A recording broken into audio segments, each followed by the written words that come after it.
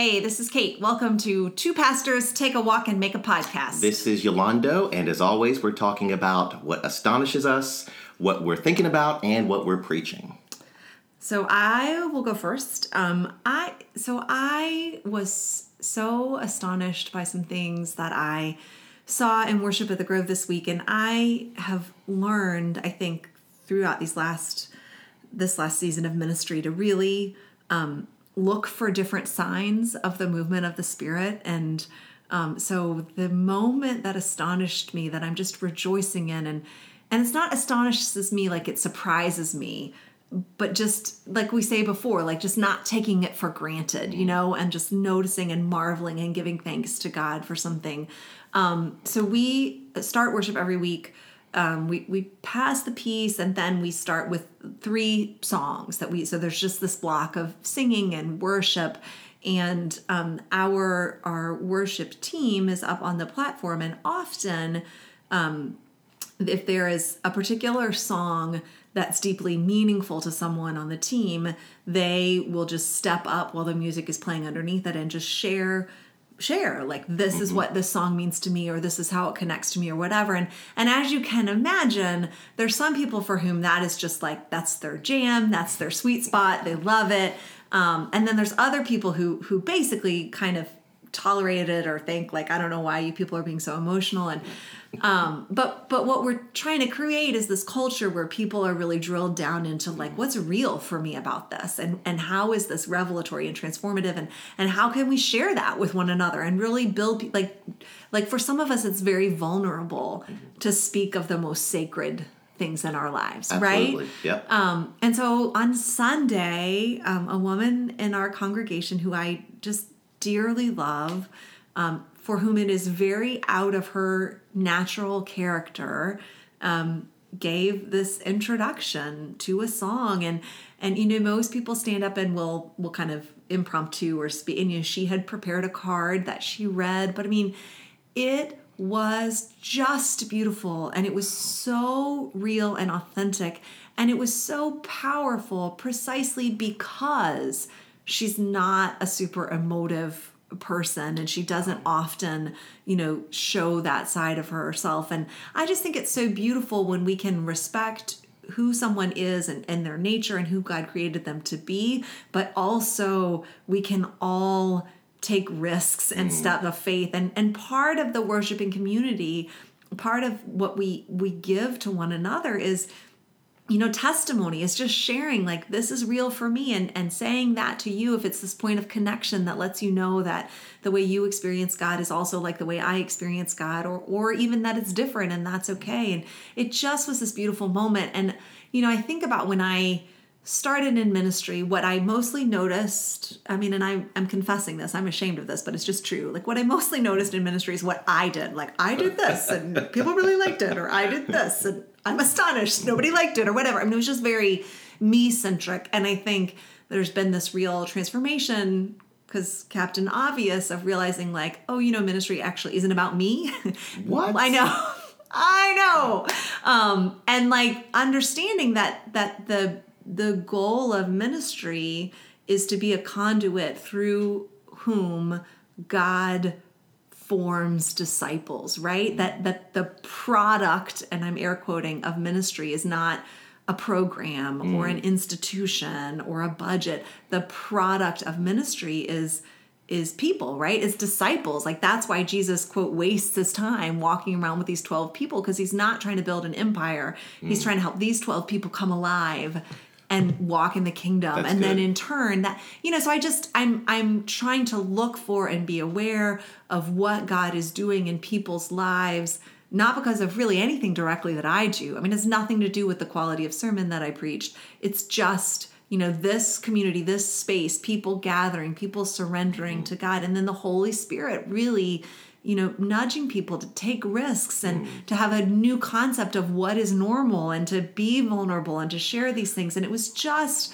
so beautiful. It was miraculous. It was just evidence that, you know, we are being transformed by the renewing of our minds. And I just want to stay in that moment. And again, like, I don't mean to say like I'm surprised that this particular person did this thing, Like transformation is what we believe in. Well, it's a sign of the culture change in your congregation, because what our listeners may not be aware of is that the Grove, 7+ years ago, started this process of seeking. Than that, Well, it's been a while. Wow. Yeah, I've been there 10 years, so it's been a while. Oh. It's been a minute. Well, you guys started this process very intentionally to move from an inward-focused church to an outward-focused church, and you took a whole lot of risks, and it involved this change in church culture, which this seems to be a real manifestation of. Well, and I think a lot of times we want our churches to grow, but we don't think through that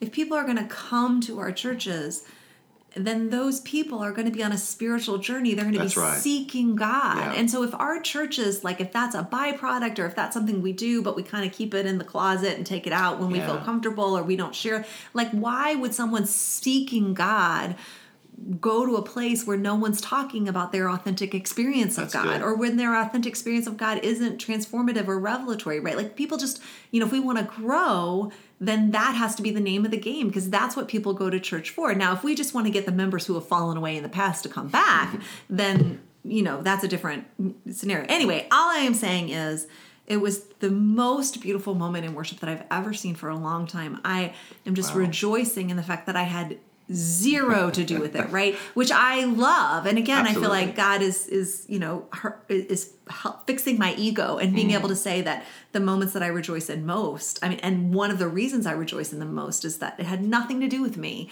And it was so beautiful. And it was this sign of that, oh my goodness, this is the work of the Holy Spirit. And we can trust the Holy Spirit, which is astonishingly good news. We can trust the Holy Spirit. We really can, which is why the burden actually can be easy and the yoke can be light, because we're trying to do the things that only the Holy Spirit can do and trying to do only what the Holy Spirit wants to do, which anyway. So that's it. That was what astonishes me. What about you? Well, I am a person that doesn't share emotion outside the pulpit real easily, and especially the emotion of anger. As an African-American man, I tend to keep that in check, and because you don't want to be the angry black man in the room or anywhere else. Right. And so, but there are some things that come up in ministry that frustrate and make you angry, and I have a hard time dealing with that emotion, and usually I just keep it locked down somewhere, and again, don't share very much. And I'm astonished that today, as we walked, I've shared some things with you, and by the end, I feel so much better. Imagine that an introvert can share emotion and feel better. That's astonishing to me, because normally I will just hold it and just try to deal with it on my own in a corner somewhere. And so I'm astonished by you today. Well, thank you. Thank you very much. No, but I do feel like this is one of the things that I would like to magnify in this podcast to the tens of people who are listening is that, our friendship really is such a gift in ministry, right? And so to be able to have a friend who shares values about who God is and what this work is and how we want to show up in this work. And so then someone that usually it's the other way around. Let me be clear. Usually it's me showing up like, rah, rah, rah, rah, and you're like, now Kate, in Psalms. And I'm like, anyway, but a place where you can show up and be real about who you are. And then someone loves you enough to be like, yeah, I hear that. And here's, I don't want to walk in that. You don't want to walk in that. We know that walking in anger doesn't accomplish anything. So let's look at the truth. Right. Let's look at the truth, and let's look at, you can't control anybody else in that scenario, but you can control you in that scenario, or at least try. At least it makes more sense to try to control the spirit and the attitude that I walk into it, and to be able to say oh, I contribute to this, and so I'm just saying that happens to me a lot. And the weeks that we can't get together, I really notice a difference in just how I carry things and the kinds of pity parties I throw for myself. Well, and as we were saying on the walk, the times in which we live, anger is celebrated. It drives a lot of people, and we really don't do, at least I don't, in the church, a very good job of talking about having people deal with anger, that we allow people to put things on Facebook or, other places, like social media. And passion. I don't know how our culture expresses passion that's not through anger. Yeah. Right? Yeah. And so I think a lot of times people feel like the choice is to be angry or to be like boring or dead or to not care, right? And so to be able to have like a passionate vision for something without an anger against someone, and especially I think for us as pastors who are supposed to be shepherding like Jesus, right. So to be able to say like whatever is true about the people whom God has given you the privilege of shepherding, your job is to shepherd those people. And that as requires, they are, right? requires maintaining relationships. It requires, right? And also just like having right expectations of Absolutely. them, which would mean telling the truth. But I think for me, a lot of times I have to check myself and say, I cannot be mad at other people for not knowing what it was my job to teach, right? So like if my church isn't doing this, that, or the other, I can sit around and be angry, or I can say, well, how am I not communicating this? How am I not modeling this? How am I not pouring this into them? How am I not caring about whatever deep pain is being, translated in this particular behavior, right? Like these are our sheep. Yeah. And I do feel like a lot of pastors are just waiting around to get better sheep, right? Like I'll be a better pastor when you give me better sheep. When I move to the next church, they'll be better. That's bigger. And and we were saying on the walk this morning that like, this is the work of ministry. It is difficult precisely because so much of it is beyond your control. If you're doing it right, then what you're looking for is the Holy Spirit to be transforming people's lives. And I can't transform somebody else's life. Yeah, if we go back to what you were just talking about a moment ago with the woman in your church, if you had said, okay, everybody, you're going to do something do expressive. This or else. Yeah. That's a totally different thing, and it's not authentic and beautiful. Right. But to be able to say, like, I can model this, I can encourage people to walk in this. I can say, like, here's why I think this is real and right. But it does no good to get angry with people because they're not doing it. They're just not there yet. Or to say, like, I don't know your timeline. Like, I don't know where you're operating in your spiritual growth. Like, somebody might be at peak capacity of the measure of faith that God has given them. And I'm mad at them for not doing something that they're actually operating on a higher spiritual plane than I am, right? I mean, like, just that idea of having this deep, reverent humbleness about shepherding the people you're called to shepherd, which doesn't mean protecting people from the truth or lying, which, I don't know, transition to what I'm thinking about this week. I have an upcoming sort of ministry assignment that is beyond the local church. This thing that I'm happy that I agreed to do, which basically involves leading a session on church transformation and church growth to a group of church leaders, which is great. And this week I got some more information about what that looks like, and so what I've discovered after saying yes is that they've said to me, actually, we don't really want you to present information as much as we want you to spark discussion among these church leaders so that they will experience camaraderie and knowing they're not alone. And I just feel like, oh gosh, that makes me sad particularly because I was invited to talk about church transformation. Not that I'm any kind of expert, right? But like if people are signing up to be a part of a session about church transformation, then I just feel like it's a design flaw to say, oh, all they need to do is have a conversation with one another because all the answers they need are already in the room, right? And I just don't believe this. Like, this is not a like Dorothy and the Ruby Slippers moment, right? Where you've like had it within you all the time. Oh, no, I mean, I think that there are times in our lives, and particularly in our spiritual lives, when what we need is not in us, right? It is external, right? Yep. And it requires being born again, and it requires coming to this radical, uncomfortable awareness that we don't know what we think we know, that we are not being faithful in the way that we are being faithful. That repentance. Right. The last thing we need is reassurance that we can just keep on doing what we're doing and everything will be okay, right? And like the Bible's full of examples of like, the prophets who said peace, peace when there was no peace, like they were not being faithful to the people. And I think, I believe, and certainly statistics bear it out, and most people will tell you that they would desire their churches, particularly in the PCUSA, to become more healthy and more fruitful, right? Like we say we want that. And I just think that if that's what we really want, then we have to develop a tolerance for having uncomfortable conversations and considering like uncomfortable truths for discomfort, for spiritual discomfort, right? Like when we're comfortable and sitting around in a circle and realizing like, oh, everybody's in the same boat and everybody's doing the same thing and everything is going to be okay. That's a very comfortable and encouraging conversation. But if it just encourages us to continue doing what we're already doing and thinking what we already think, then I don't know why we would have an expectation that anything would change. Absolutely. Right? So that, and I will just say that I try to force myself to listen to these leadership podcasts, which are really uncomfortable for me. I hate it because every time I listen to a leadership podcast, what I learn is another way to get better at what I'm doing, right? Like what I learn is another thing that not that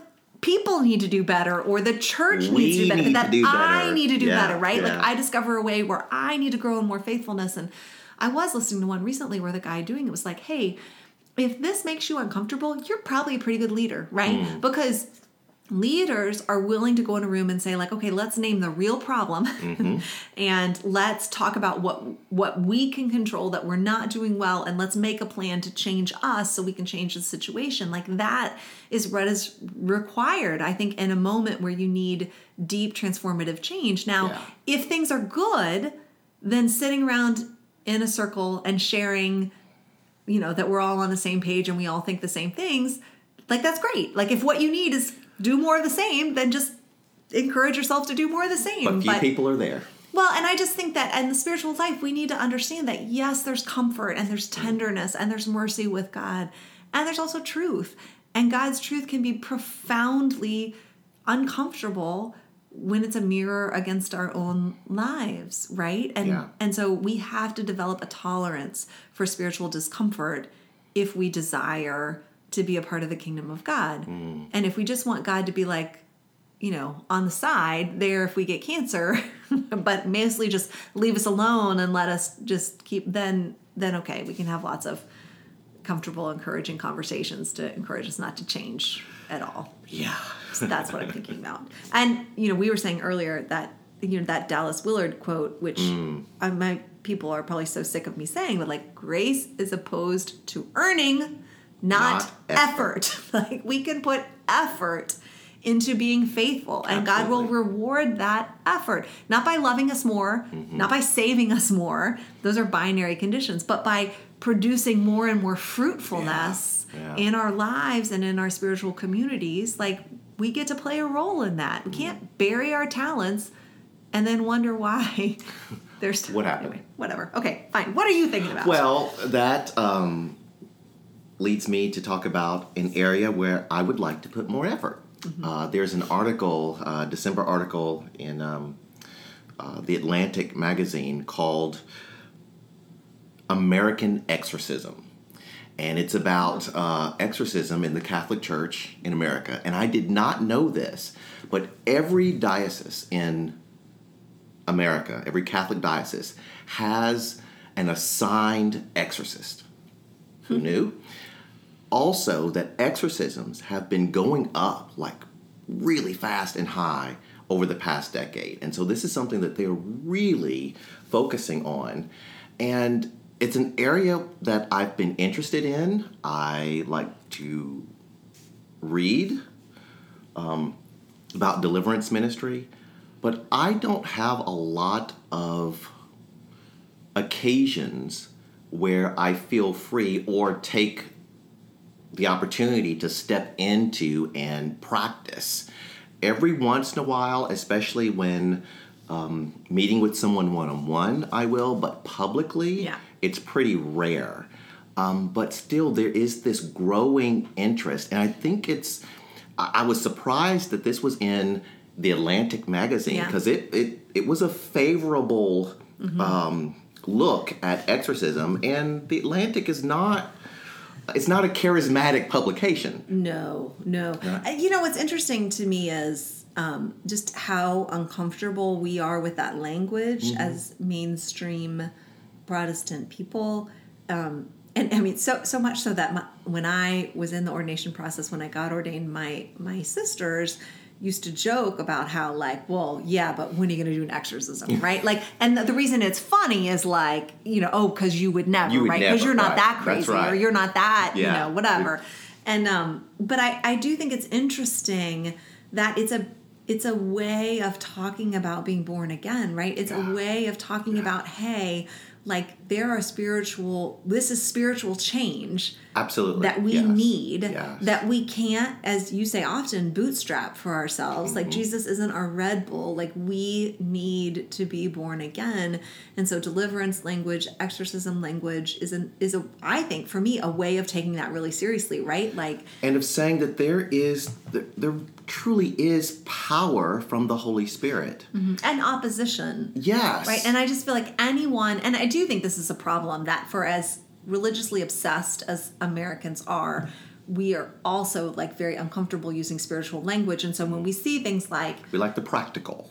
Well, or like when we see things like a school shooting, or we see something like an egregious case of child abuse, what we want to do is like blame people.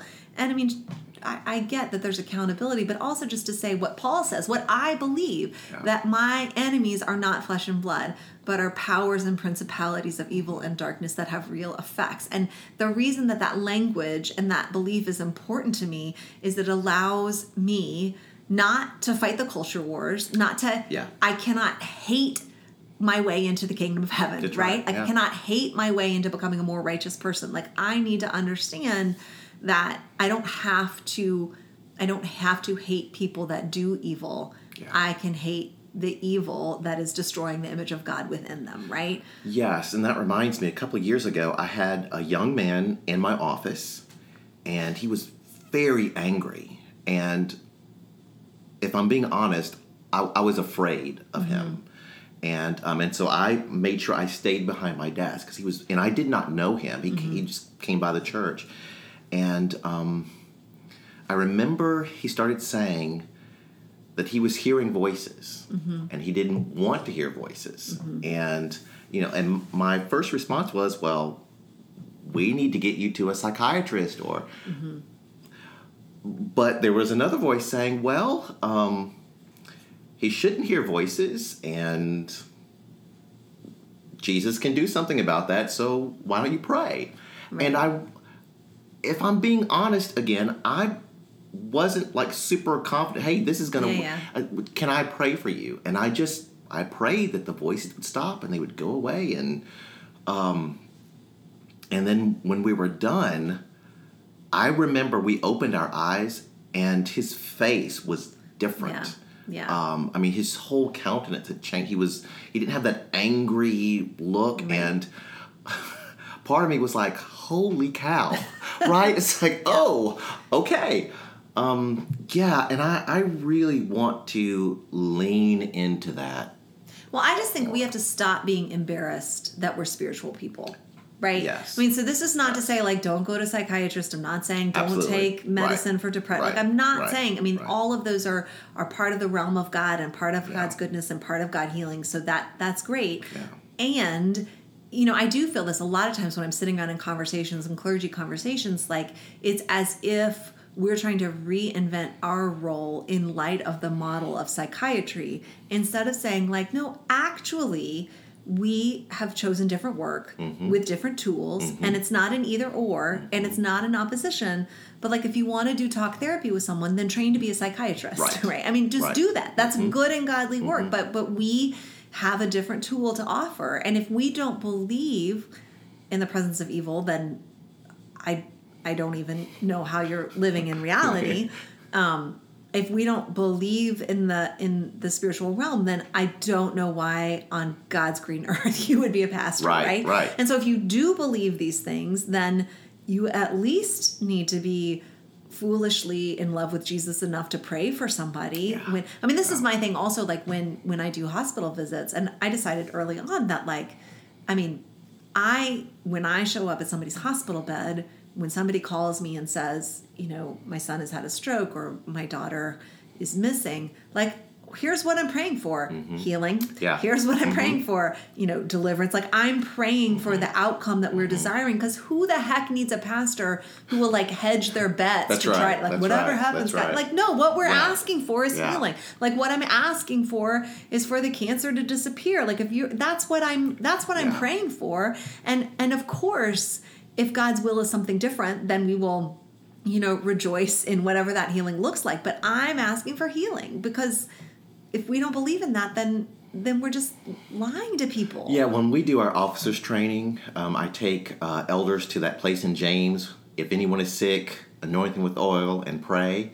So just do what the text says and leave the results to God. Just leave the results to God, and that's hard for us. But I just think so many times we pray these tiny little prayers with lots of like hedges, because we want to look like the expert. Like we have this scenario in our head that we don't want everyone to come back to us later and be like, well, you prayed, Pastor, and it didn't work. So what's wrong with you, right? Yeah. And I just want to say, like, well, I mean, that's a conversation that's fair to have, right? But if I pray something so vague that no matter what like, it's not my prayer that's at stake here, or my ability to pray. It's about, is God who God says that God is?